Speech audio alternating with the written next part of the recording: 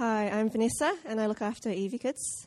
Today we're reading from Luke chapter 17, verses 20 to 37. If you don't have a Bible, please raise your hand and someone will pass you one. If you don't own a Bible, it's yours to keep.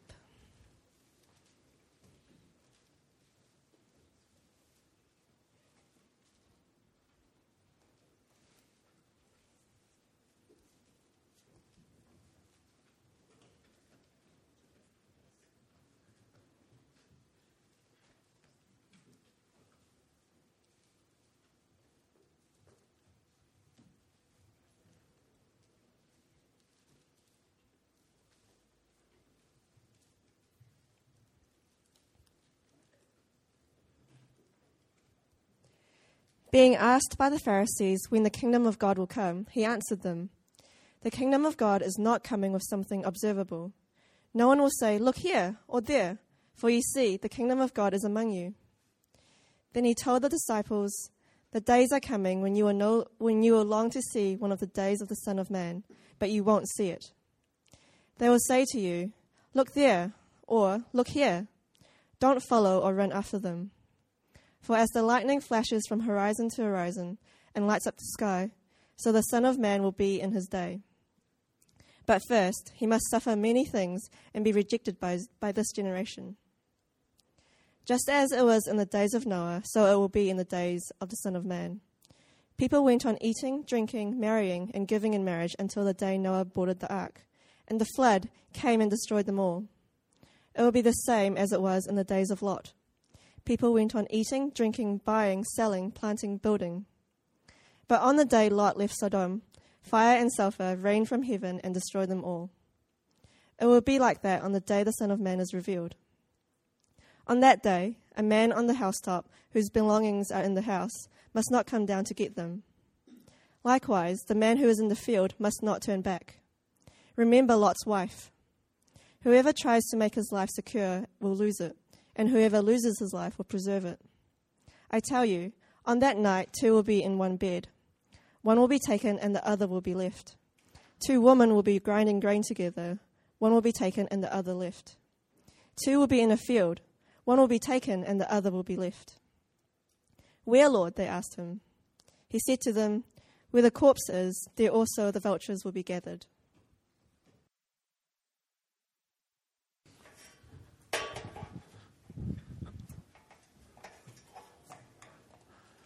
Well, good evening, everyone. Again, it's great to be with you, and it is a real privilege to open God's Word. If you have the Bible open there, I encourage you to just keep it open to Luke chapter 17. We're going to be looking straight down through that passage tonight. And I don't know how many of you are familiar with the Chronicles of Narnia. I've been reading with my kids. So I have 2 kids, and I've been reading them through with my kids. One of them is, we just finished The Magician's Nephew, which is the first one, and we're about to get into The Lion, the Witch, and the Wardrobe.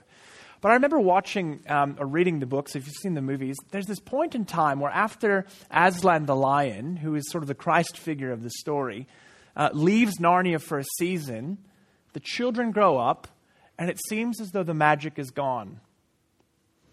And they look back over time in history, and there's sort of whispers of this name of Aslan. But people are kind of like, what is that story? Was it real? Did he ever really come? Is there really magic?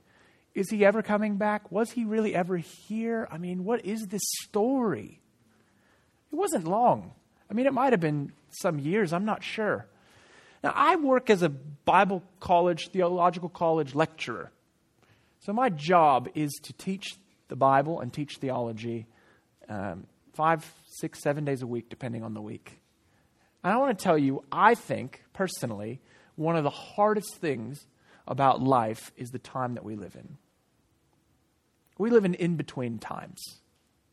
Now, I don't know if you find this a struggle, but the question for us as Christians is, Christ, Jesus himself, lived 2,000 years ago. What does that man's life back then, 2,000 years ago, actually mean for us now in the 21st century? I mean, that guy's ancient. I mean, quite literally, he's ancient. Was he real? What's his name? We sort of whisper it like, Jesus, yeah. Okay. Something about him. I've heard some stories. They sound a bit like fairy tales. Were they real? Was he real 2,000 years ago? And he said he was coming again. Didn't his disciples think it was going to happen soon? I mean, what year is it now? Almost 2,000 years have passed, and are we still waiting? Is he really coming? Surely you face these tensions. I mean, I've faced them as a lecturer in theology. I have to think about these things because I've given all of my life to teaching people about this man, Jesus, from 2,000 years ago. In fact, I say before then, from all time, this man. And I'm telling people every day, and I hope you believe every day, that man then means something for you now, and especially for something for you in the future. But what does it mean? Tonight we get to come and consider what it is to think about the kingdom of God. And there are two groups of people that Jesus addresses in this time in Luke chapter 17. And we're going to look at each of these groups of people and what he teaches us about the kingdom through a series of questions. I have 2 points for you tonight. The first is that the kingdom of God has been inaugurated. That is, Jesus' kingdom has been inaugurated. I'll explain that word to you in a minute if it sounds confusing. I don't think it'll be confusing for any of you. The second point is that the kingdom of God has not yet been consummated. Jesus' kingdom has not yet been consummated. If I could put it quite simply, Jesus' kingdom already is, and Jesus' kingdom is not yet. We're going to explain this as we go through the text. So first, we see that Jesus' kingdom has been inaugurated. What do I mean by the word inauguration? I mean, if you follow American politics, which is almost impossible not to do if you read any major news distributor these days, I've come away from America to Australia and still read about American politics and headlines every day. But we recently had the inauguration of Donald Trump, right? An occasion that led many Americans to New Zealand. You're welcome. Your population's booming with American people coming here to live in your beautiful land. No more to be said there. Anyways, the inauguration is the beginning of the presidency, right? But here the inauguration is the beginning of Jesus' kingdom. And in this text, I think it quite clearly teaches that the kingdom has begun. The kingdom has begun. Look with me down at verse 20. Being asked by the Pharisees when the kingdom of God would come. So they're asking a when question there. When will this kingdom come? When will God's kingdom come? He answered them, the kingdom of God is not coming with signs to be observed. Nor will they say, look, here it is, or there. For behold, the kingdom of God is in the midst of you. The Pharisees asked a question that's quite simple. When is the kingdom of God? When will it be? When will it come? And Luke gives this question at a very strange and interesting place in his storyline. Because as you would have heard last week when you came to church, Jesus has just healed 10 lepers. 10 people with a terrible, terrible skin disease. I mean, their skin is rotting. And Jesus, with a word, heals them. Go show yourself to the priests. And as they get up to go, their skin is better. Now, I don't know how many of you have seen that happen. Not me. Not me. How many Pharisees would have seen that happen in Jesus' day? How many of the religious leaders would have seen somebody just say, be well, and they're well? This happened for me when I was in Honduras once. I remember seeing a man with crippled legs. And you read about these things in the Bible. This crippled man that's healed. Jesus, tells him to stand up and take his mat and walk. And I remember seeing a man with physically mangled legs. His legs looked like they were bent up and shriveled down at the thing. And he had these metal braces around him. And he was sitting begging on the side of the road with his kids. I mean, it was such a moving and terrible thing to see. And he was a smiley and lovely guy. I just remember Jesus telling somebody like that, get up. And his legs would just work. But we don't see that happening. And the Pharisees have the nerve to ask Jesus, when will the kingdom of God come? When will the kingdom of God be? It's a very strange thing in this context. How could they not have seen? Well, rather than answering their when question directly, Jesus tells them how. The kingdom is not coming in such a way that its rise can be observed, Jesus answers. It's not coming in a way that its rise can be observed. The Pharisees had expected something far different than what actually was. They didn't really get the kingdom. So what they thought was going to be happening with the kingdom wasn't what was happening at all. The kingdom wasn't going to come in a way that they thought it would. I wonder what you think about when you think of the kingdom of God. How do you think the kingdom of God will come? What do you think about when you think of the kingdom of God today? Is it here? Do you know what it looks like? Do you know how to bring it? I mean, this is a question that's actually been sought to be answered all throughout history. Some people have really tried to do this politically. So they raise a mighty sword and they say, Jesus is the king, bow down. And they conquer nations. But we're setting up an empire for Jesus. We're establishing his reign. And terrible atrocities have been carried out this way. Other people have thought about, what about society's concerns? What about the ways that people suffer injustices? What if we can just work these things out and bring social justice, care for the poor, food for people's mouths, roofs over people's heads, equality, peace? And so people pursue the kingdom in society. Other people try to retreat from society. And they try to set up these holy huddles, these centers, these villages elsewhere where people can dwell together under the Lord's common reign. But what does it mean for the kingdom to come? What are we to think of the kingdom? Jesus says to the Pharisees, the kingdom is in the midst of you. This is a very difficult passage. I mean, what does it mean? What he really says here is the kingdom is in you. The kingdom is within you. What does it mean to say the kingdom is within you? Well, I think the best way for us to understand this is this. The kingdom is standing right before them because they are looking at the king. When they see Jesus, they see the king of the kingdom, and therefore the kingdom is in their midst. If the Pharisees could just see, I mean, they were spiritually blind. If they could just see Jesus, they would have known him to be the king of God's kingdom. What should we make of this section? It's an interesting section here. Jesus doesn't really deal with the Pharisees' questions at all. Not directly, at least. That's because I think he knew their blindness. He knew that even if I told them about the kingdom, they wouldn't understand. They haven't actually received me as the king. What Jesus wants them and his disciples to realize is that the kingdom began to break into the world with power when he came to the earth. The kingdom is within you. They were staring at it.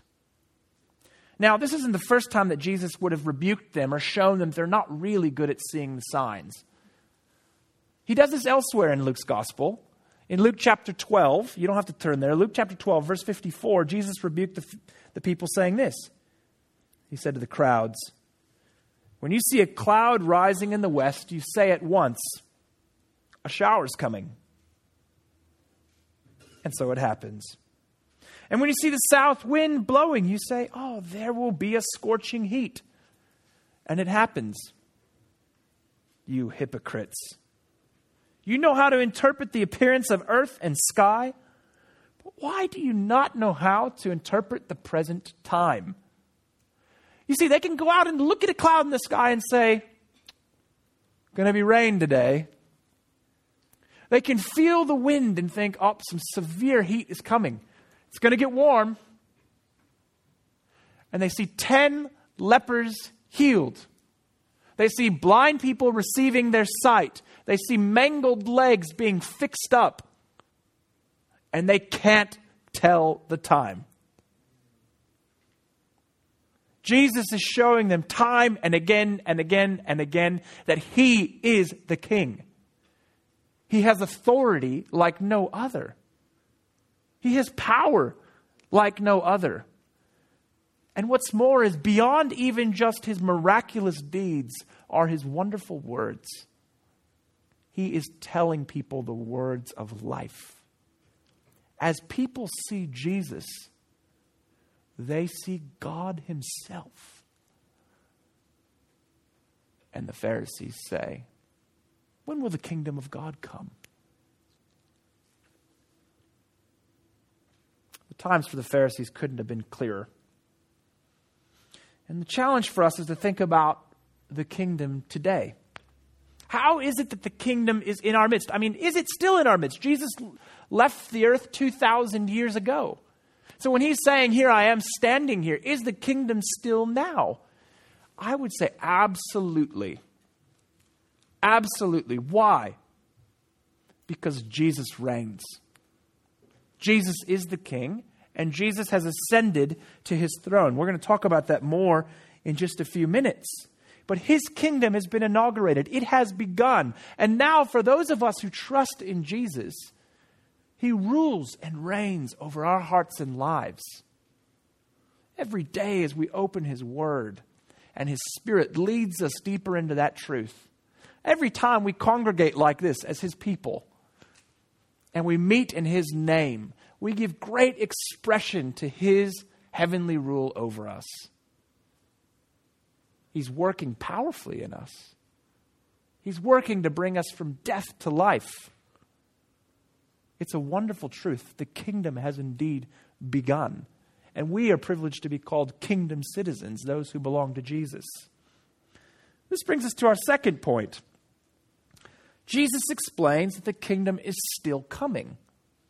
So the kingdom is already, but the kingdom is not yet. It may have been inaugurated, but it has not been consummated. Now, I used a political analogy a minute ago talking about Donald Trump and his inauguration. But consummation really is probably much more of a marriage analogy. You don't need to think about that too much. But what I mean by that is Jesus is trying to say that I've started something with you. I have committed myself to you in the full. You know, He put a ring on it. Okay? And He's saying, I love you. I care for you. In fact, I'm going to get someplace ready for us to be together. When I come back, you'll be mine. One of the great pictures that the Bible uses for Jesus is of a groom. And one of the great pictures that God uses for His people in the Bible is a bride. And the time now is declared to be a time of preparation, where Jesus' bride is being made ready for their groom, when they will be perfectly united forever. A great wedding ceremony. That's the consummation that we're talking about when we talk about the consummation of the kingdom. So having addressed the spiritually blind Pharisees, Jesus now turns to the disciples in verse 22.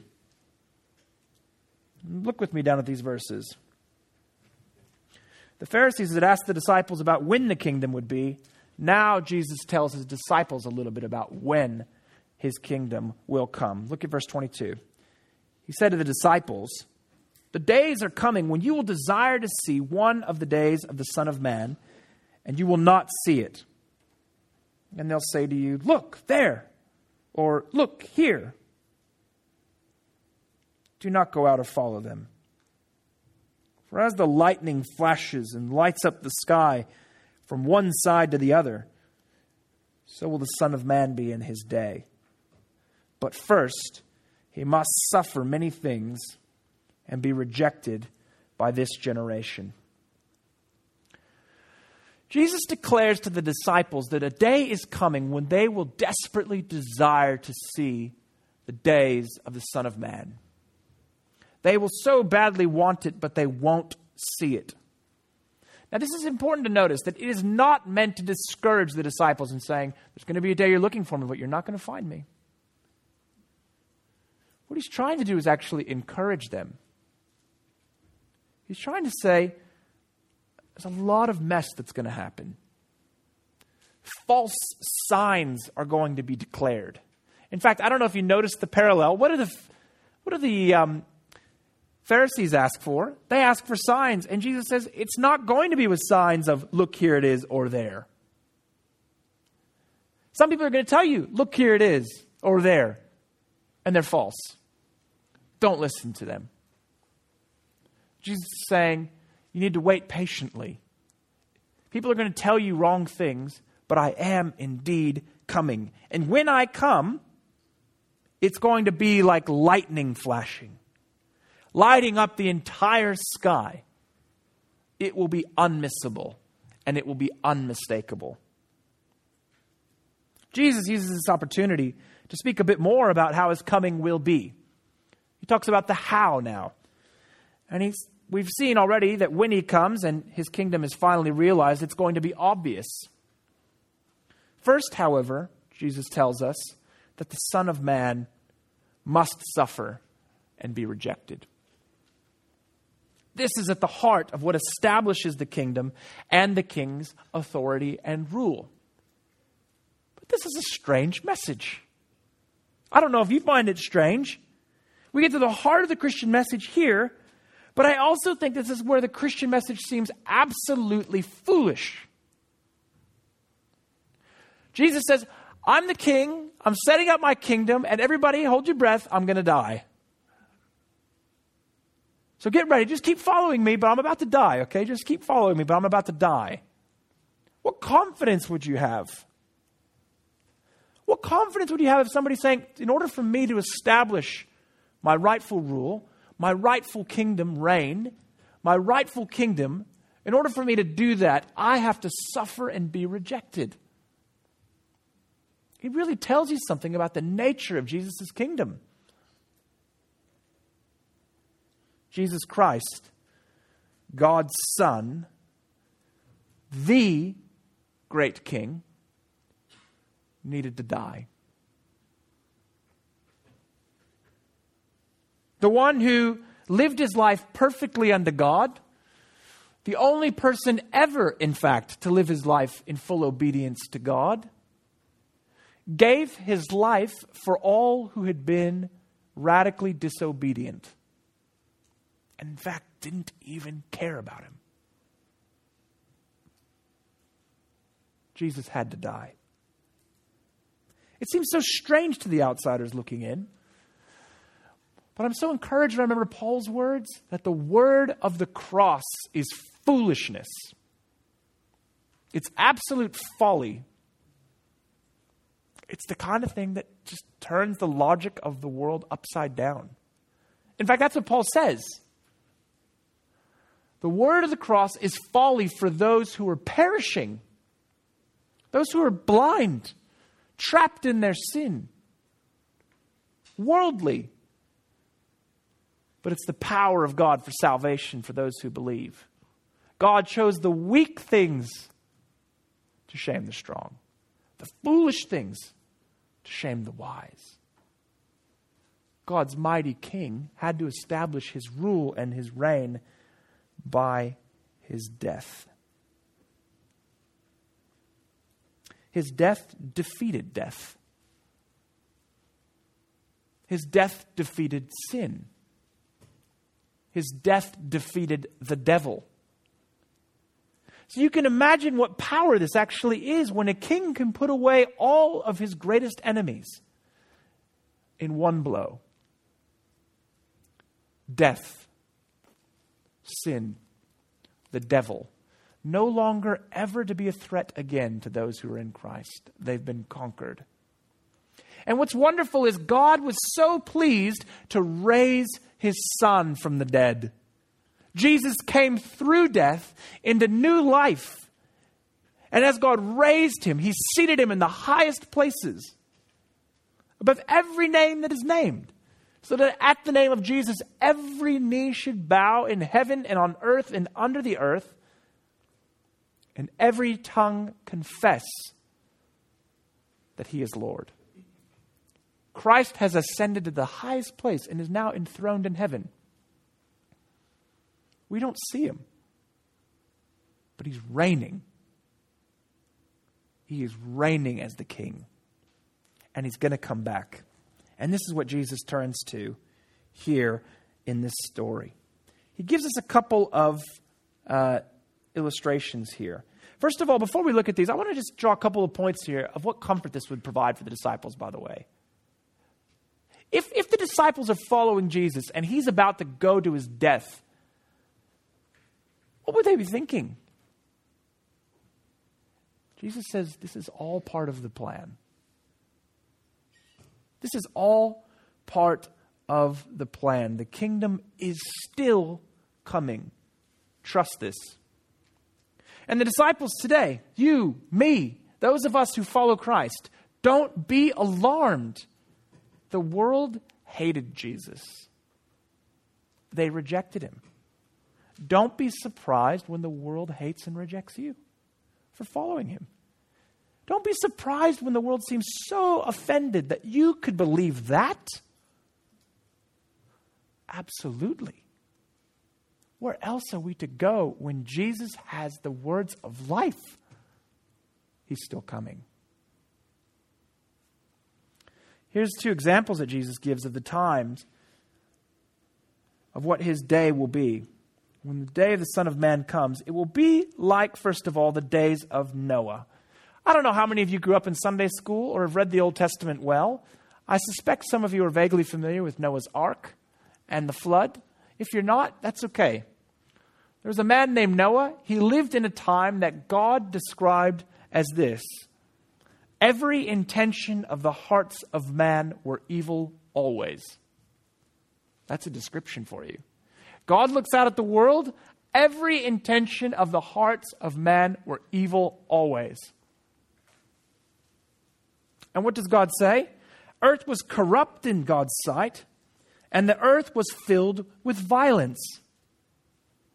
Can't imagine what that would look like. Probably looked a lot like what we know today, I'm guessing. Maybe radically worse, I don't know.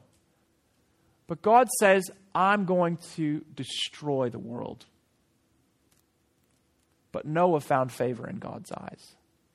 And God decided that he would save Noah, his family, and 2 of every kind of animal. And he commissioned Noah to build a boat, a big, giant ark. And how was it in those days, do you think? What was happening with those people? Everything was very normal. Normal. They're eating, drinking, marrying.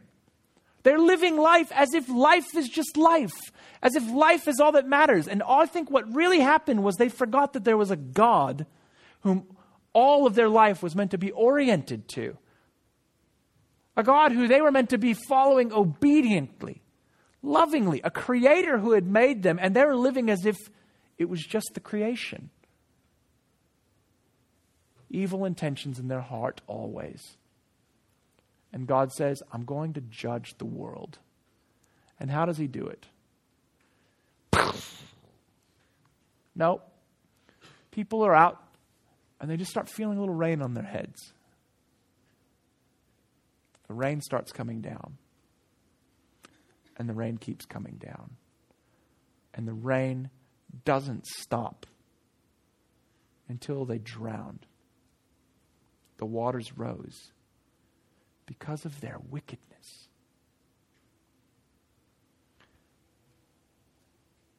And again, Jesus tells them about Lot, a descendant of Noah a few generations later. He says in verse 28, likewise, just as it was in the days of Lot, they were eating, drinking, buying and selling, planting and building. But on the day when Lot went out from Sodom, fire and sulfur rained down from heaven and destroyed them all.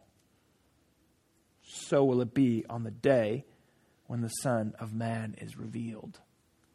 Lot, a descendant of Noah, lived in a city there, Sodom and Gomorrah. There were cities nearby.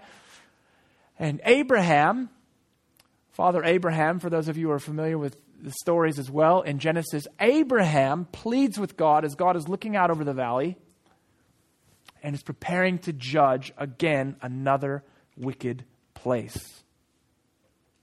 A place where people were filled with unrighteousness. The whole city was filled with unrighteousness. So God decides that he's going to destroy the city and make an end to the wickedness there. But Abraham, a person that God had chosen, pleads with God. And through a series of almost bargains, talking God down. A bit like a car salesman, Can we go a little lower, a little lower? How about this low? I mean, God goes low. He says, if there's 10 people in that city who are righteous, I'll leave it. And as these angels go down into the city, God's messengers, the men of the city seek them out to molest them. There are not 10 righteous people in the city. And the angels go to Lot and they say, get out of here. Take your family and go. Destruction's coming.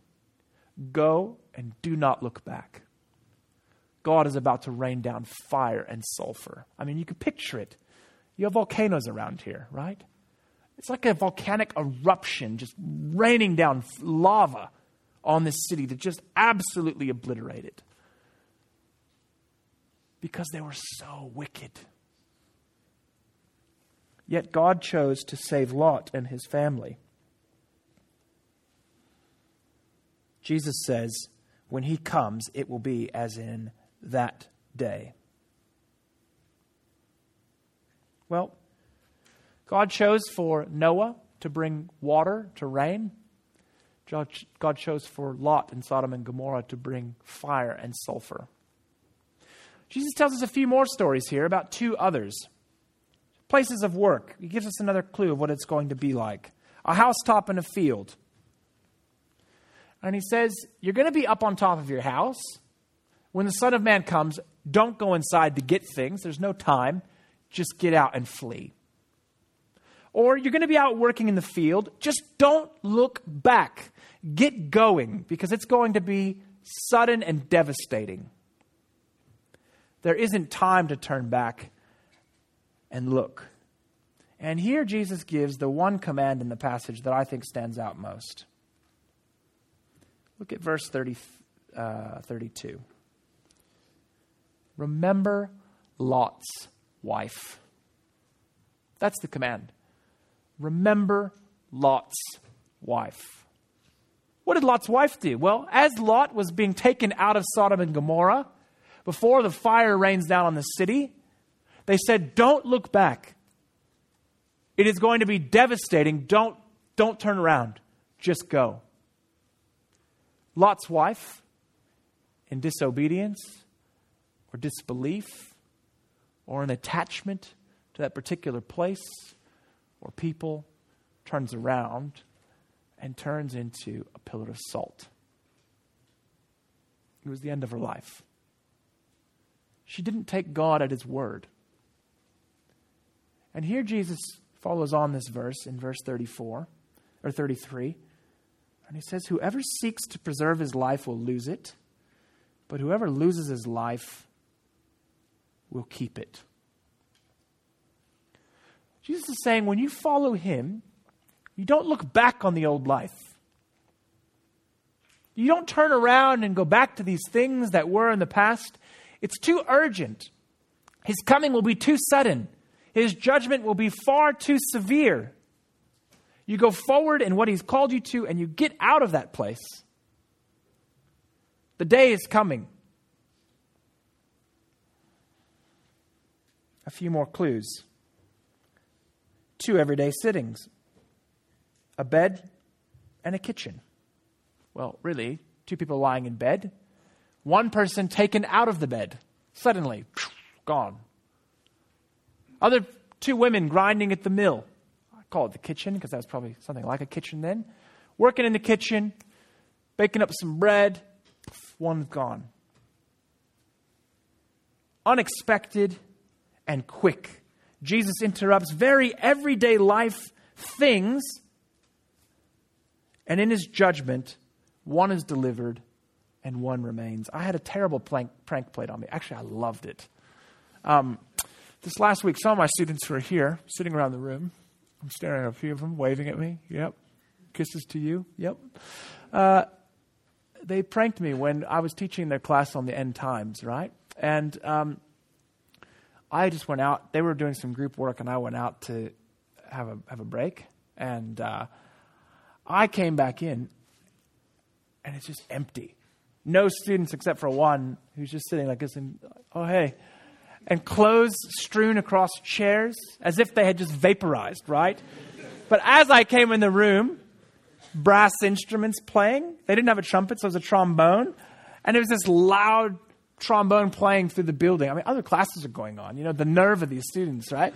They're blaring this trombone, and it's as if all of them have been just taken away, and I was left behind with this other poor guy.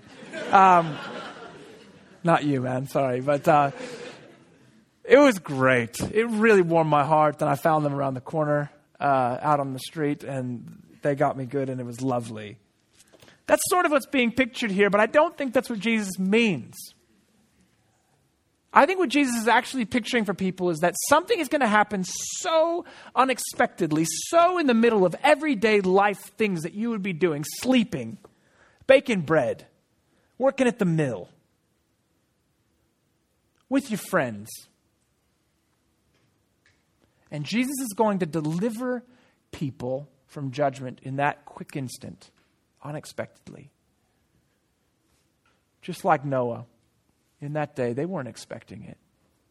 God delivers them in a boat. Just like Lot. They weren't expecting it. The angel snatched them out of that city and pulled them away from just devastation. And for us, Christ is coming to deliver us from judgment when we trust in him. And it's going to be sudden. Why do we have this section? Well, it's to remind us of what we've just seen. Life goes on as usual. It did for them then. It does for us now in the 21st century. Life goes on. I mean, you go to uni, you study. You go to work and you do your shift work. Or you go and work at your salary job. Or you sit and care for your kids. You have lunch. You go to bed. You check Facebook. You do whatever it is that you're doing, and life goes on as usual. People continue living in unrighteousness and wickedness. In fact, oftentimes that amounts to people being very, very disrespectful to what you believe. Very angry. Very hostile towards what you believe. It's not uncommon. It's not unexpected. Jesus is telling this is what you should expect.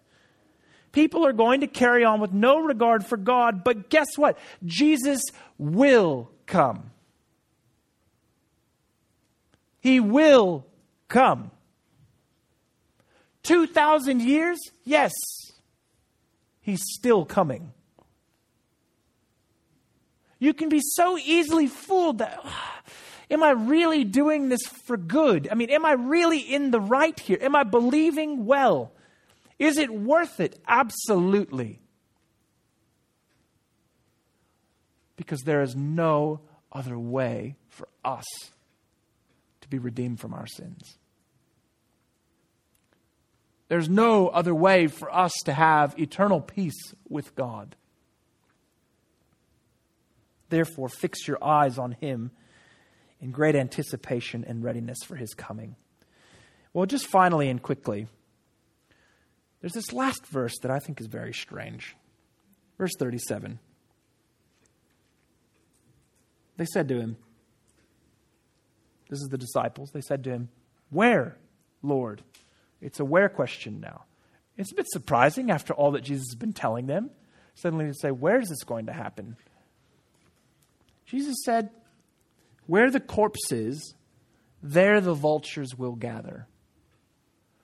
I'm not going to bore you with every theory about what that actually means.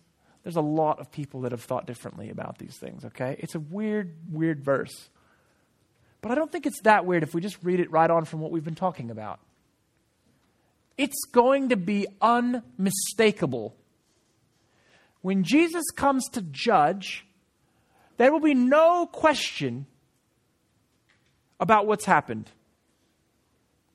There'll be no question about what's happening. This is a very severe warning for those who don't know Jesus. The days of Noah, when water rained down from heaven and flooded the earth. The days of Lot, when fire and sulfur rained down on Sodom and Gomorrah and devastated that place, wiped it off the face of the earth. We're just foreshadowing what is coming at the day of Christ. When he comes, it's going to be unmistakable. But this really isn't meant to be just a strong warning and rebuke for those that are outside of Christ. This is actually supposed to be a great comfort for us who are believers. If you're in Christ today, hear this. And if you're not in Christ today, can I just encourage you, if you've not trusted Jesus, consider this. What will you do with your sin?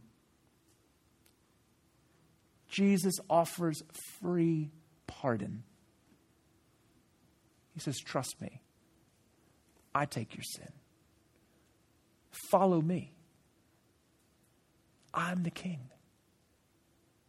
Listen to my words. They're words of life. I give it to you freely. Come unto me. And when you follow Jesus, this is the promise. He is coming. And he's coming for us. He's coming to bring great deliverance from all of wickedness and unrighteousness. He's coming to put an end to it once and for all. He's coming to judge the world and its evil. But now is a day where he's patiently waiting. Now is a day of salvation. Now is a day for us to trust Christ and wait for him. And for us to tell of the good news, to call many others unto new life in him. It's easy for us to think 2,000 years after Christ that things are just kind of getting on. It's easy to live with no regard for God. It's easy to ask, is he coming? He most certainly is. He's promised it, and his promises are true. Let's wait with great expectation. Let's be found well prepared, and let's honor him as our great King. Christ's kingdom has been inaugurated. It is already. But his kingdom has not yet been consummated. It is not yet. He will come for us, and we should pray, come, Lord Jesus, come. Let's pray together.